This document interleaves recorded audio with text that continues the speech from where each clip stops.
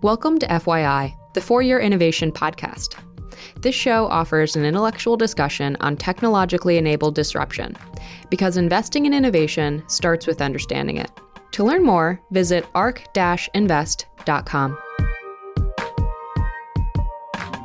ARC Invest is a registered investment advisor focused on investing in disruptive innovation. This podcast is for informational purposes only and should not be relied upon as a basis for investment decisions. It does not constitute, either explicitly or implicitly, any provision of services or products by ARC. All statements made regarding companies or securities are strictly beliefs and points of view held by ARC or podcast guests, and are not endorsements or recommendations by ARC to buy, sell, or hold any security. Clients of ARC Investment Management may maintain positions in the securities discussed in this podcast. Hey everyone, welcome to FYI, which is the For Your Innovation podcast. We're very excited today because we have an amazing distinguished guest today, which is Dr. Jonathan Weissman. Just a few good things to say. I mean, we could spend hours talking about Jonathan's accomplishments, but we'll keep it rather brief here and we'll talk about it a little bit more within the podcast. So Dr. Weissman is really focused on how cells ensure that proteins fold into the correct shape. We'll get into that a lot. If anyone's listened to our podcast or our brainstorms, they know we talk a lot about AlphaFold and other sort of neural network-based algorithms that can predict protein folding. So a lot to talk about there. Dr. Weissman also looks at the role of protein misfolding in disease, normal physiology as well, widely recognized for, building these innovative tools, broadly exploring sort of different principles of different biological systems. So we'll get into all of that too. This includes many things. If you don't know what these things are, we'll dig into that as well. But ribosome profiling, also CRISPR-I and CRISPR-A, which I would love to talk about, something I'm really passionate about. And we have the creator here, so very exciting. And that's going to control the expression of human genes. Dr. Weissman is also part of the Whitehead Institute for Biomedical Research, a Landon T. Clay Professor for Biology at MIT, and we could go on and on and on and on and on. So we will have a bio printed here, also numerous awards. But let's get right into sort of the heart of the discussion. So first of all, I did a very, very brief, unfair representation of all the amazing things you've done. So maybe can you just tell us a little bit about your background, how you got interested in the field, what brought you to this point? So my background, actually, I was trained in mathematics and physics. And somewhere around my first year in graduate school, I had that sort of road to Damascus moment and decided that as fun as it was to study the quantitative sciences, that I was much more interested in biological questions. And what's been really satisfying is over the course of my career is that the sort of computational approaches that were used in things like math and physics became just a central component of biomedical research as biology has become an information-rich science. So a big theme and sort of what we've tried to do is we sort of have live in two worlds. We're interested in specific biological questions. I'm particularly interested in how does a cell maintain its integrity in an organism, maintain its integrity. This question of sort of homeostasis, how despite a harsh world that we live in, that you're able to cells and people are able to function for the most part with a high degree of quality and efficiency. And that has led to a number of rich discoveries and biological processes. So that's on the one hand where we have these questions that we're interested in, but I'm also very interested in how we ask the questions.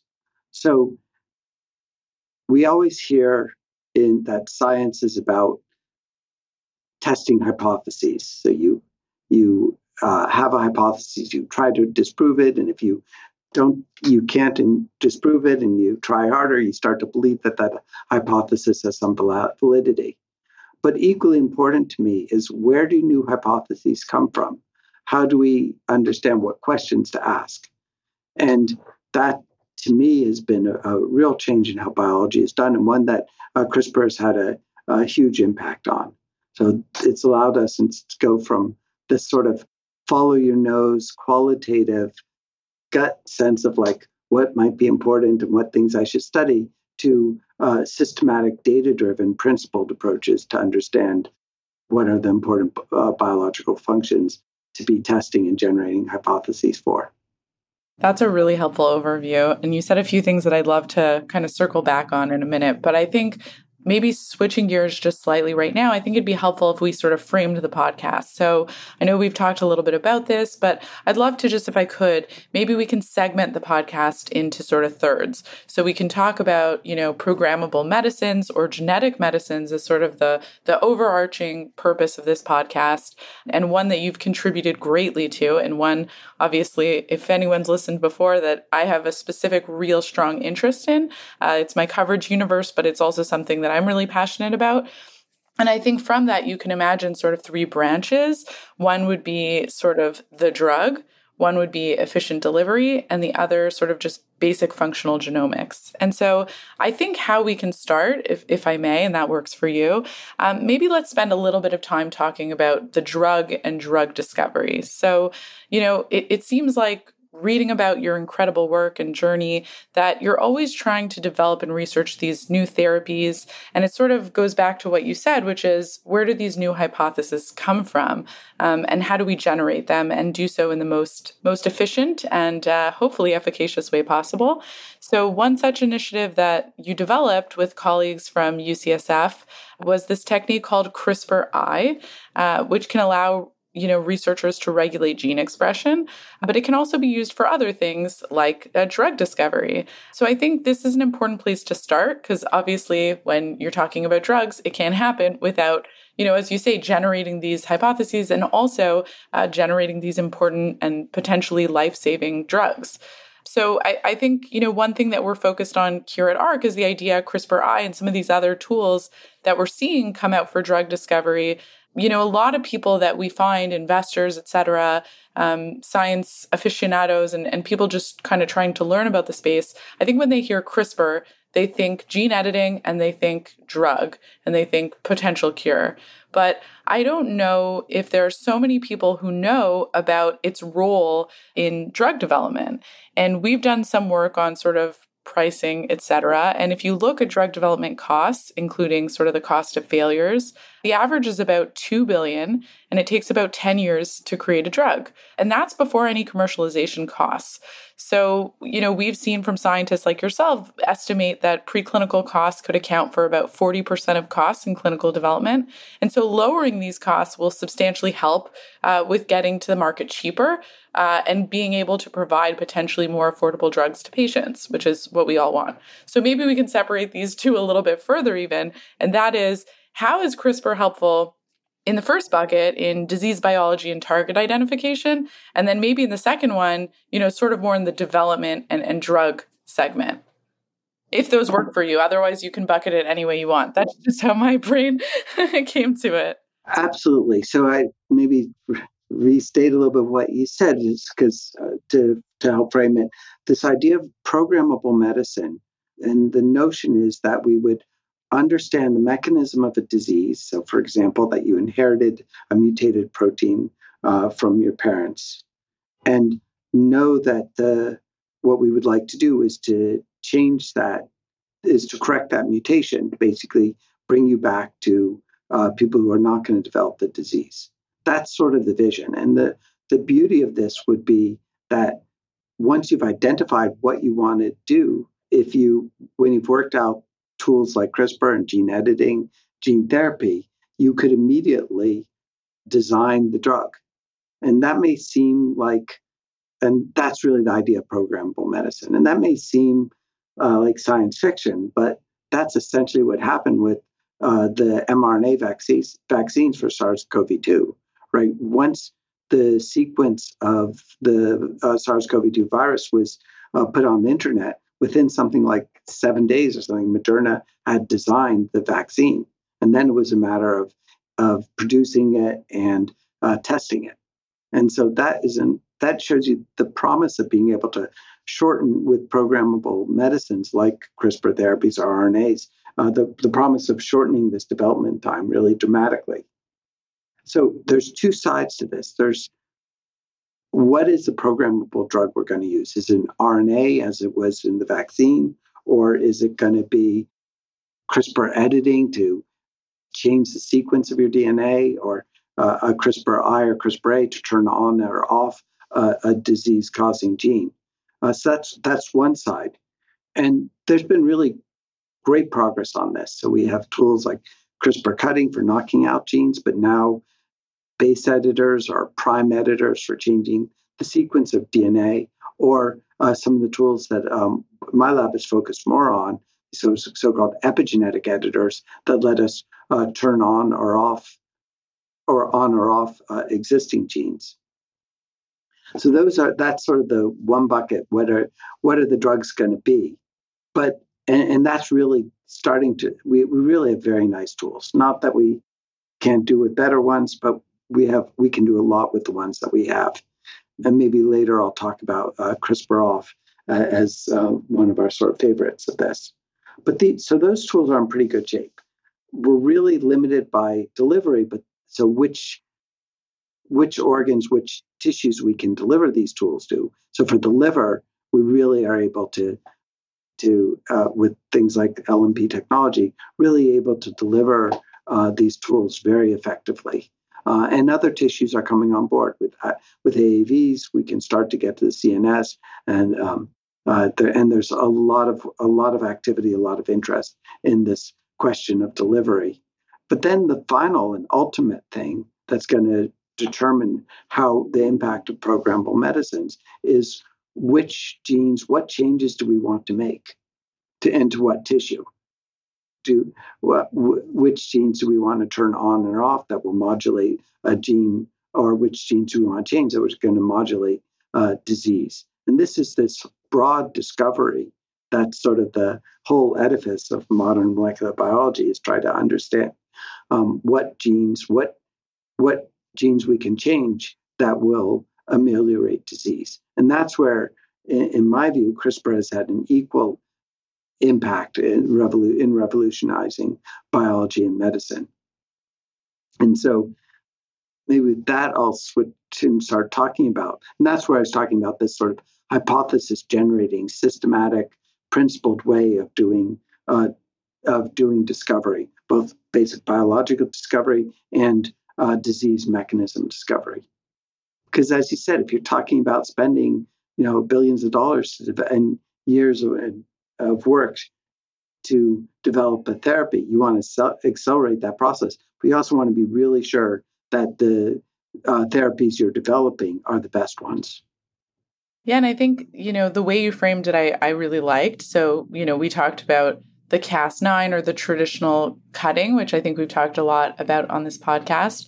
And we've also talked about base and prime editors. And then you mentioned sort of your lab is more focused on the more sort of epigenetic editing, and that your favorite is CRISPR-off. So I kind of want to circle back to that, and maybe for listeners, like give sort of like a practical example. So, for example, for Cas9, we obviously know CRISPR Therapeutics and Vertex are partnered on a sickle cell beta thalassemia program, which hopefully may get approved soon. It's with the FDA for review, but would love to know if you sort of can talk about maybe some practical examples, and then also what sort of you see as the benefits and maybe some of the drawbacks to some of these tools. For a therapeutic, and I'll talk in a moment about this application to discovery of what changes we want to make. But now I'm talking about directly using CRISPR tools as a therapeutic. So the CRISPR cutting, prime editing, base editing, these are editing the genome. They're changing the sequence of the genes. But we know that there's a critical role for epigenetics, so that's controlling the expression of the genes in both normal biology and in disease processes. So every cell in our body has exactly the same DNA, and yet the photoreceptors in your eye are very different than muscle cells, are different than T cells and B cells, et cetera. And the reason they're different is because of the epigenetics, because of the control of which genes are being expressed and when. And we also know that misregulation of a genes plays a critical role in a wide variety of disease processes. So for some things, for some changes, like if you have a a stop codon in your cystic fibrosis transmembrane regulator, your CFTR gene, and that's causing cystic fibrosis, what you'd like to do is correct that stop codon so you have the wild type sequence. And for that, things like base editors or prime editors are really sort of ideal. But for other things where you have a disease, a gene that's contributing to disease, so for example, the one that's very popular now for good reason is PCSK9. It's a protein that's expressed predominantly from your liver. And we know that the normal expression of this disease, of this gene rather, contributes to hyperlipidemia and coronary artery disease. And we know that because there are people naturally walking around who have mutated versions of PCSK9 and so are not expressing this protein. And those people have a dramatically lower risk of getting heart disease. So the human genetics has done this experiment for us, identified what change we want to make. And here, something like CRISPR-Off, which is a tool for epigenetic editing, where we can permanently silence a gene without changing its sequence, is, in my view, sort of the ideal route for silencing that gene. And it's sort of the perfect solution. If you don't want PCSK9 to be expressed, rather than mutating PCSK9 so it's in the damaged form, so that for the rest of and permanently changing your DNA so that you will then express continuously a damaged version of the message and a damaged version of the protein, we can silence that gene and have none of the transcripts being expressed. And this becomes particularly important if you want to do multiplexed silencing of genes. So if you want to turn down multiple genes. Now, the tools that I, with my UCSF colleagues, developed for shutting off genes initially, the so-called CRISPR-I or CRISPR interference, where you could, in a programmable way, bring in Cas9 to shut off a neighboring gene, were very effective if you want to study the function of the gene. But they weren't great therapies. And the reason they weren't great therapies is as soon as you stopped expressing your CRISPR-I, your gene would turn back on. And so you solved one problem, which is the expression of silencing expression of a disease gene, but then you created a second one, which is how do I keep the continued expression of my CRISPR-I, and also what's going to happen when you continuously express this foreign bacterial protein. It really did not seem to me a realistic therapy. So the beauty of things like CRISPR cutting is that it was a once and done. Once you cut the gene, it was never going to be functional again. And what CRISPR-Off does is it uses the body's natural mechanisms for epigenetically, permanently, heritably silencing genes through DNA methylation. And so now we can, in a once and done way, methylate the promoter of a gene. That gene will be turned off and it will remain off as we've shown in vitro for months or years, and essentially we can expect, at least in some cases, permanently off. So this gives us a way of shutting down diseased genes in a permanent way without changing the underlying DNA sequence of your genome. I think that's really helpful context, and it kind of gives us a roadmap for which types of technologies we should look to for which potential indications. And maybe just staying on the theme of these tools and how they become somewhat developed as therapeutics, I'm thinking about also CRISPR is also pretty important for when we're looking at a drug or potentially developing a drug, and we want to use things like high throughput drug screening. That's a pretty critical step in sort of the whole drug discovery process. So, CRISPR technology can be integrated into that process, which I'm not sure how many people are familiar with. I'm sure all the scientists who may or may not be listening know about this, but maybe some of the other people who are just getting into the space, this may be surprising. And one of the things it can do is it can enhance, efficiency. It can also potentially enhance accuracy. So by using CRISPR to create sort of human and maybe animal cell lines, what it can propel is it having specific genetic alterations that then, people like you can study the effects of potential drugs on these various disease-relevant cellular models. So this really allows for these more precise evaluation of drug candidates, and it could potentially significantly reduce the number of false positives in the drug screening process. I've been reading quite a few papers about different people. I recently read one from the College of Life Sciences in China that used this method to find a treatment for acute myeloid leukemia. They did a CRISPR-Cas9 screen, as we call it. So, we at ARC and scientists and people we've collaborated with are really excited about the promise that this can generate. And, I think we can expect to see a growing number of CRISPR-based therapies entering into the clinic. And then that will help for ultimately reaching to sort of patients that are in need. So I'm just curious sort of, in the spirit of continuing the conversation on sort of this discovery and development piece of using CRISPR, how you sort of have been implementing this in your lab and sort of how you feel this is an important development.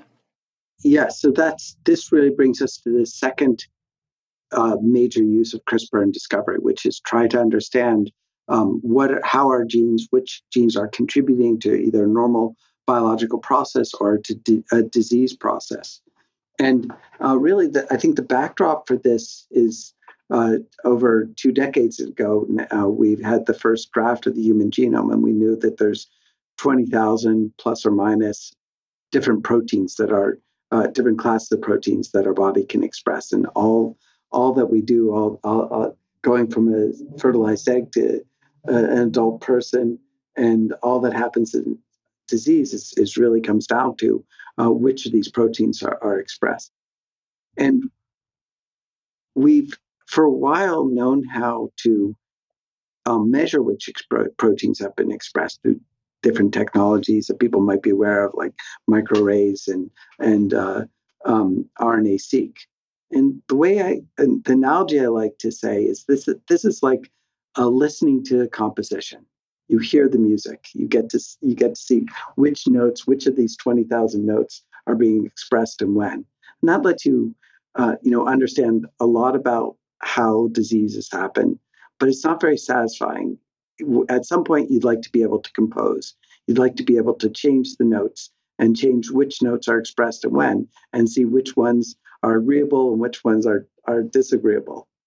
And what CRISPR has allowed us to do is to turn off any gene or on any gene or any combination of genes. And so now, rather than just looking at which genes are expressed, listening to the music of this expression, we can compose new scores and see how that affects different biological processes. I like the musical analogy. Did you have any musical training, or is that a side hobby? Just as a consumer. And to make that a little more concrete, an area where this is probably most mature is this idea of synthetic lethality, especially synthetic lethality in the context of cancer. So we know that cancer is driven by genetic and epigenetic changes, and especially either oncogenes like mutated forms of KRAS that are so common in many cancers like pancreatic and lung cancer, or loss of tumor suppressor genes. And so the one people may be familiar with would be things like the BRCA mutations that you inherit. You can inherit from your parents that make you much more prone to a number of types of cancers like breast cancer and ovarian and pancreatic cancer. So when you lose these tumor suppressor genes, they make cells prone to developing tumors. But they also create vulnerabilities. And we want to exploit these vulnerabilities to be able to specifically kill cells that have lost both copies of the BRCA gene and not the ones that haven't. So be able to distinguish between normal and cancer-causing genes, cancer-prone cells, sorry.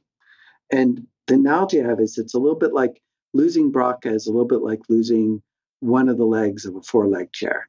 The chair is unstable, but it won't fall down. If you then can remove the second leg, now that chair is not going to stand, or is not going to be stable. And this is exactly what was done actually before CRISPR, but using the predecessors to CRISPR, is that they found that BRCA was a critical gene in repairing mistakes in your DNA. And the reason that cells could live without BRCA is because that there are other mechanisms, other DNA repair mechanisms. And one of them involves something called PARP. And so it was found that if you made small molecule inhibitors of PARP, so PARP inhibitors, that these were then particularly effective at treating BRCA or BRCA-like tumors that involved loss of the BRCA gene. And so, and this is now one of the very successful therapies for treating BRCA-like mutant forms of cancer. But this can now be applied to with CRISPR technology. We can very effectively search for each tumor based on its genetic lesions, which oncogenes it has, or which tumor suppressor it's lost. Look for specific vulnerabilities. Look for what is that second leg to pull out from underneath it. And so this is done now in a number of different contexts and giving us, really true promise for true precision medicine in tumors. But this model can be now extended to a number of different disease processes. And I can talk about those in a second, how we've extended beyond cancer. Yeah, so just to note, for anyone who doesn't know, the predecessors to CRISPR, you meant zinc finger nucleases and tail proteins, actually, this right? was RNAi technology.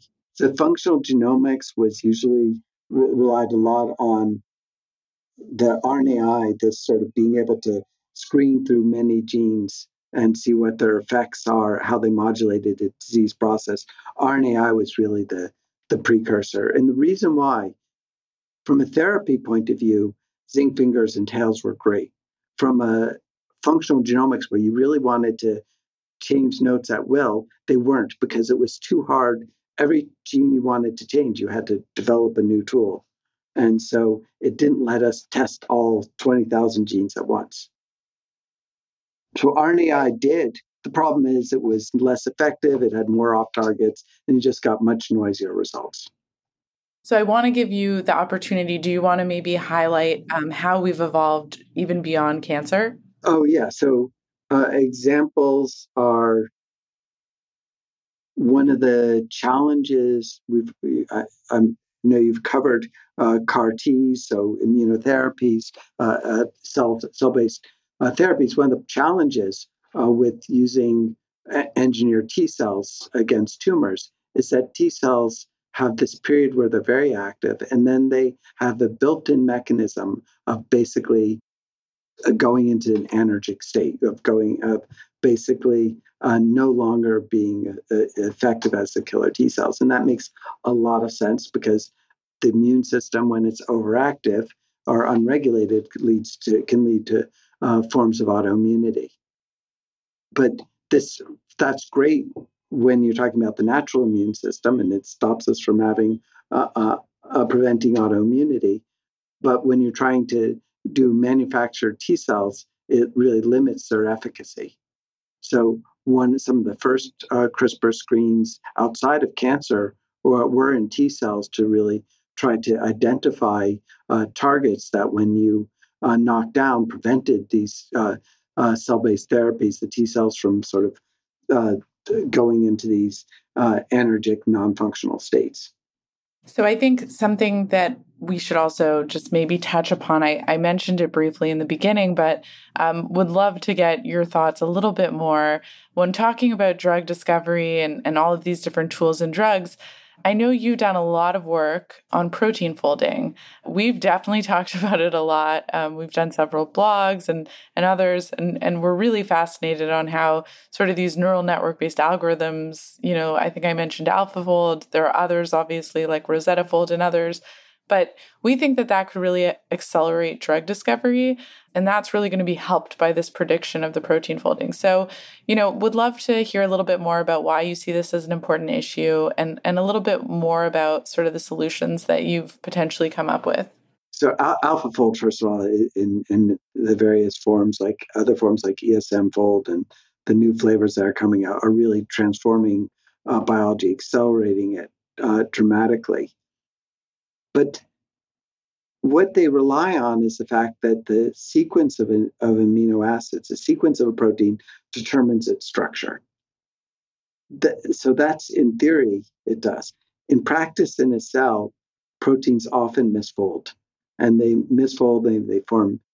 They form aggregates, and these aggregates can be, in some cases, highly toxic. So we now know a common theme in many neurodegenerative diseases is that you get protein aggregates or protein misfolding.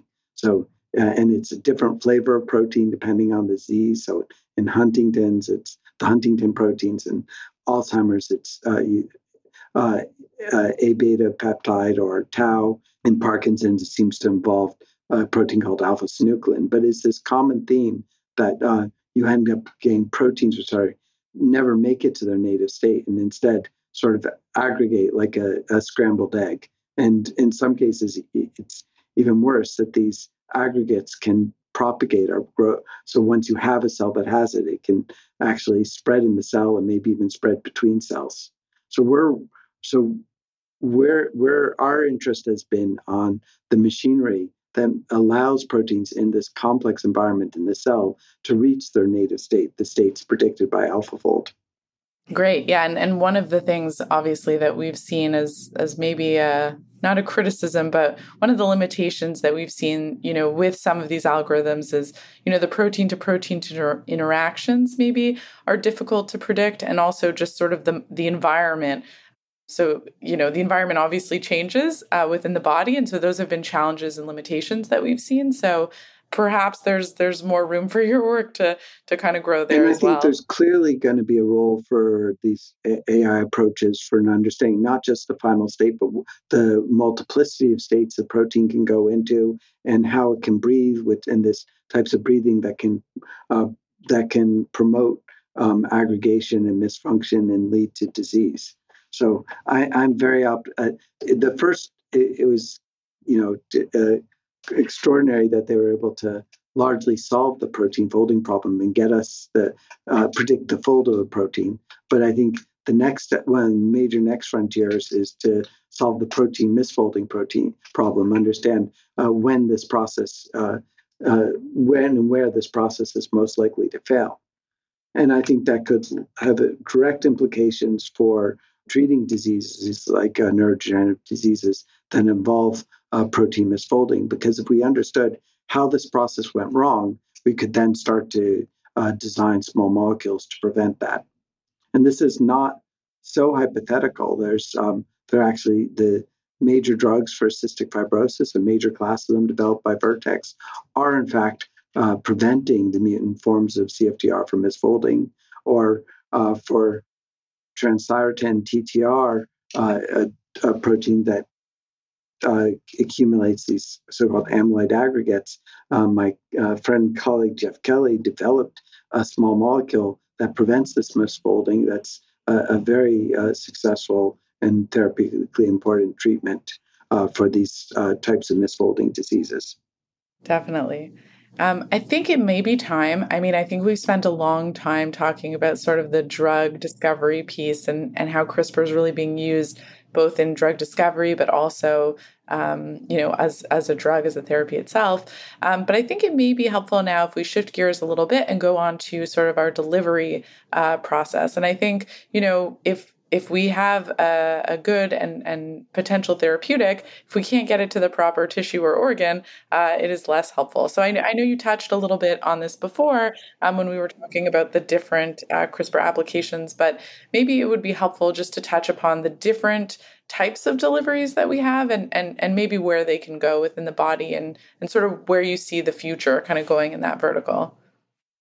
What the excitement to me about the sort of functional genomics is the ability to change the expression of genes, every gene and every combination of gene, and to understand how it impacts a disease process, whether it's killing of a cancer or keeping a CAR T functional or ameliorating the effects of a genetic disease, is that we use CRISPR as a tool to discover what changes impact a disease process.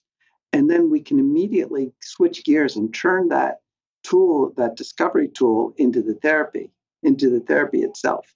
Because we with CRISPR, we can test all the different possibilities of genes to change and which ones are best at impacting a disease, and then implement those changes as a therapy, whether it's through base editing or prime editing or things like CRISPR off, to make those changes. The key missing thing, though, is we have to be able to deliver these gene editing tools or these epigenome editing tools to the right cell and to do it effectively. So in the liver, lipid nanoparticle LNP technology is incredibly effective. We can really, realistically, in adult and probably even with redosing, hit every one of the major cell types, the hepatocytes in your liver. And that means as soon as we have a change that we want to make, so if, for example, you have mutations in the gene that causes phenylketonuria or PKU, you would then be able, if you have the editor, you design an editor that can edit cells in vitro in the test tube and then deliver it through LNPs to the liver to make that correction. So we've really sort of come full circle on this idea of programmable medicines. So being able to accelerate the discovery and the development from years to potentially months or even weeks.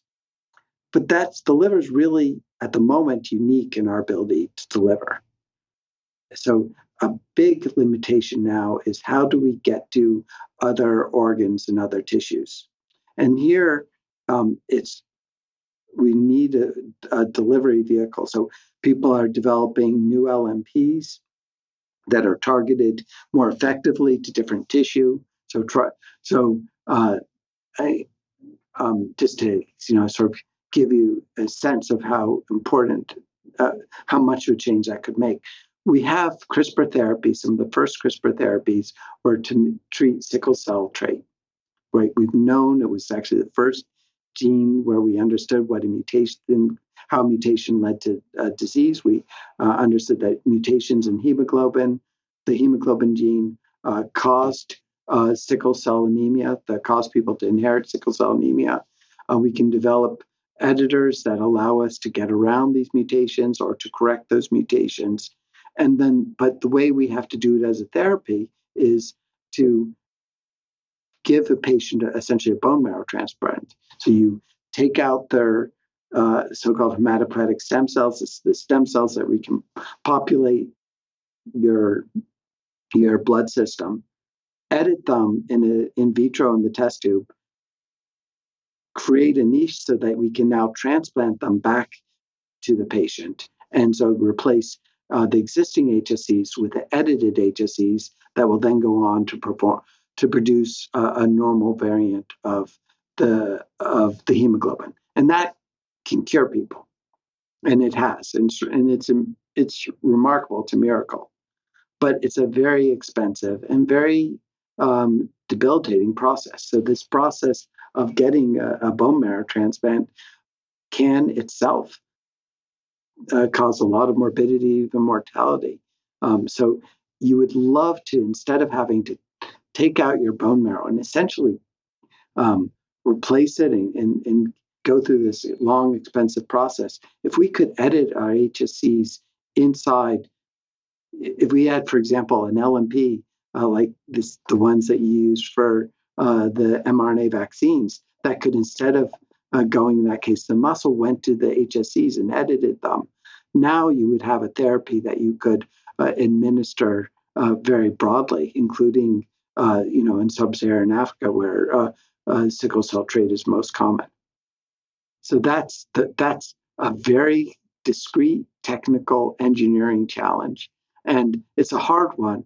But whenever you have these sorts of engineering challenges, I'm much more optimistic that will make rapid progress, because you know exactly what you're supposed to do, what you have to do. It's a very well-defined technical problem, as opposed to sort of the conceptual problems of like, how do we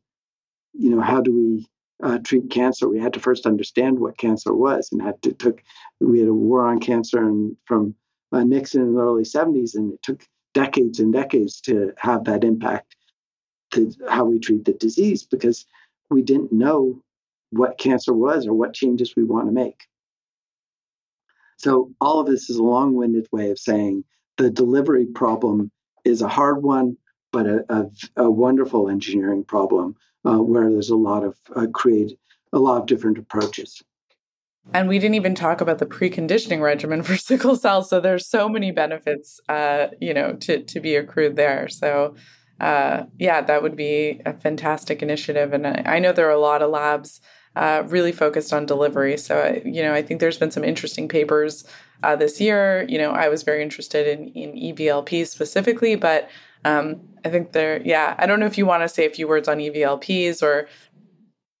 So I'll talk about that. So there's the LNP technology, which now has been demonstrated that can be done at enormous scale. It went from a hypothetical had been done to very few people had treated to something that's been a billion people or more have received, more than a billion have received LNP vaccines.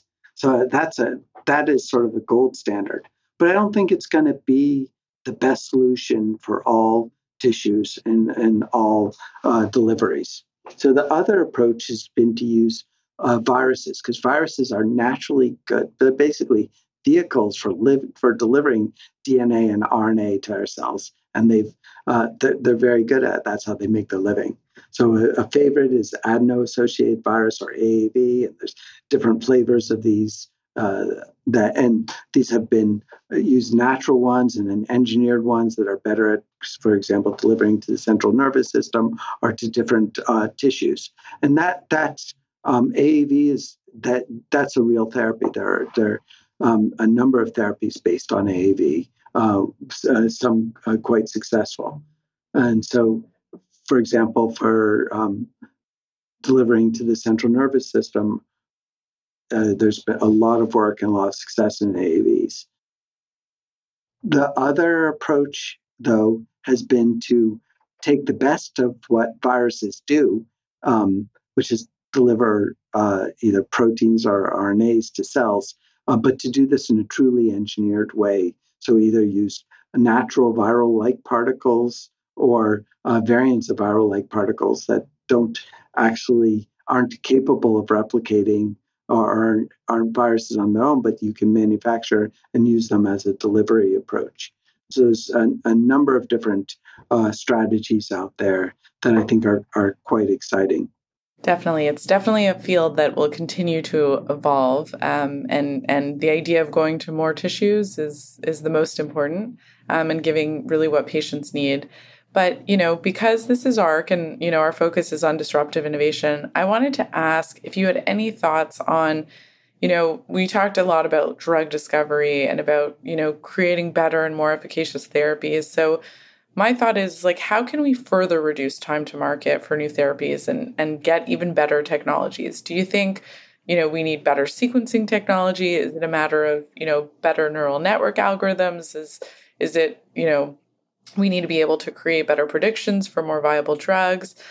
We've talked about through our research that looking at AI, CRISPR, and next generation sequencing, we could improve the time to market and trial phase reductions by about 25% each with these new technological advances. So I'd just love to hear from you, what will get us to better, faster, to the market with cheaper and better therapies? Do you have sort of a sense, or is it kind of all of the things that we've just talked about? So ultimately, we have to speed up the efficiency of clinical trials, and I can talk. It's not my area of my research at all, but I have some thoughts on that. But I think it is sort of all of the above, and I also think that machine learning has potential of impacting all of these, as it's such a broad and ubiquitous tool. It's actually sort of an umbrella term for very rather different algorithms and different approaches. So the key thing is you want to understand what changes you need to make. The biggest failure of drugs and the expensive one in late stage is on efficacy. That is, you succeeded in making a change, turning off a gene, preventing A beta aggregation in the brain, and you make a therapy that does this. You make the drug, you try it in people, and it either causes some toxicity that we didn't anticipate, or it just doesn't treat the disease as you had hoped.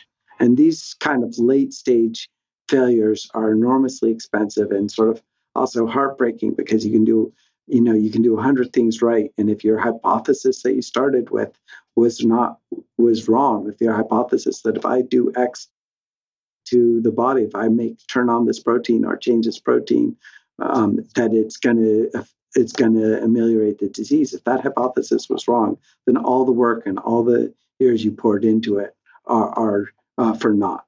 So understanding better what changes are going to impact a disease process is going to be central to making better therapies. And here, I think a combination of the CRISPR type tools that let us make these changes either in cells or increasingly in animal models and mice, but even in more sophisticated models like non-human primates, to be able to make these changes and to test many, many possibilities so that we get to choose the one that is truly most promising, not just the one that you have, is an important part. The second part of the equation, so that lets you make changes and see which ones impact the disease, and to do this on scale. So it gets back to this generating hypotheses, as I talked about. The second aspect of this is to use the natural experiment of human genetics. And in the end, it's the human drug targets that are validated by human genetics have an enormous advantage over ones that are just based on work we do in a dish or in an animal model. And so I talked about PCSK9, because it's such a paradigm. Here, you knew people had mutations, naturally occurring mutations in PCSK9 that either got rid of half or all of the function. That those people, not only were they healthy, not only did they not develop a disease because of missing this protein, but they lived longer. They didn't have heart attacks. So you're really confident that this was both a safe and efficacious target. So this combination of testing and generating hypotheses with things like CRISPR and functional genomics on the one hand, and then going into human genetics to see whether those are how those impact human health and lifespan is a powerful approach for understanding which changes we want to make to affect a disease. Then, when you validated those, the programmable medicine could be a terrific way forward. But even if if it's a tissue you can't get to, for example, by delivery, then you can try to replicate that with small molecules, drugs, or with antibodies. So it's this discovery of functional genomics plus human genetics to validate targets is modality independent. It's, of course, most elegant when you can use the same tool, the same CRISPR tool that discovered what changes you should make as the therapy itself. And I think increasingly that's going to be the case. But for the time being, there's going to be an important role for other modalities, small molecules and protein drugs.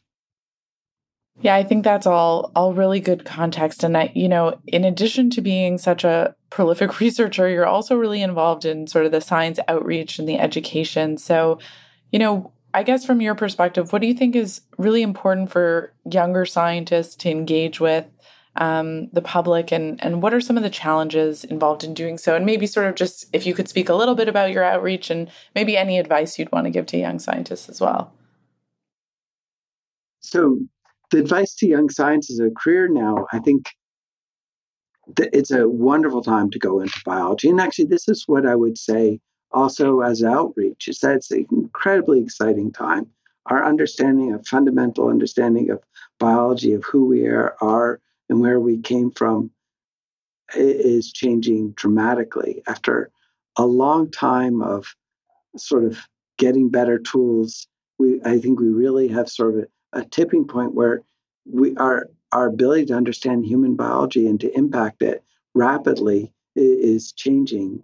And I think that, one thing that I think doesn't get enough, it's almost taken for granted, is like what a remarkable miracle was that we could get mRNA vaccines so quickly, and a couple of decades before that, how we were able to identify HIV and make the blood supply safe, and then within another decade, develop therapies that turned into chronic disease.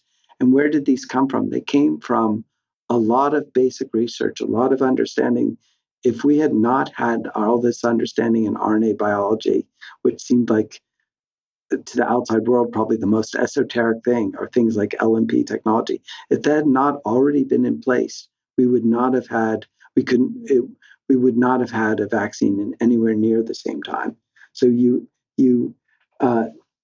have to do this basic research ahead of time so that you're prepared for the next pandemic or the next disease process. That's incredible. So I think, unfortunately, our time is up. So I just want to thank you so much for joining the podcast today. I've certainly learned a lot, and I know that everyone on the listening end will really appreciate the comments and sort of all of the contributions as well. So thank you very much. Well, thank you so much for having this conversation. We really enjoyed it. ARC believes that the information presented is accurate and was obtained from sources that ARC believes to be reliable. However, ARC does not guarantee the accuracy or completeness of any information, and such information may be subject to change without notice from ARC. Historical results are not indications of future results. Certain of the statements contained in this podcast may be statements of future expectations and other forward-looking statements that are based on ARC's current views and assumptions, and involve known and unknown risks and uncertainties that could cause actual results, performance, or events to differ materially from those expressed or implied in such statements.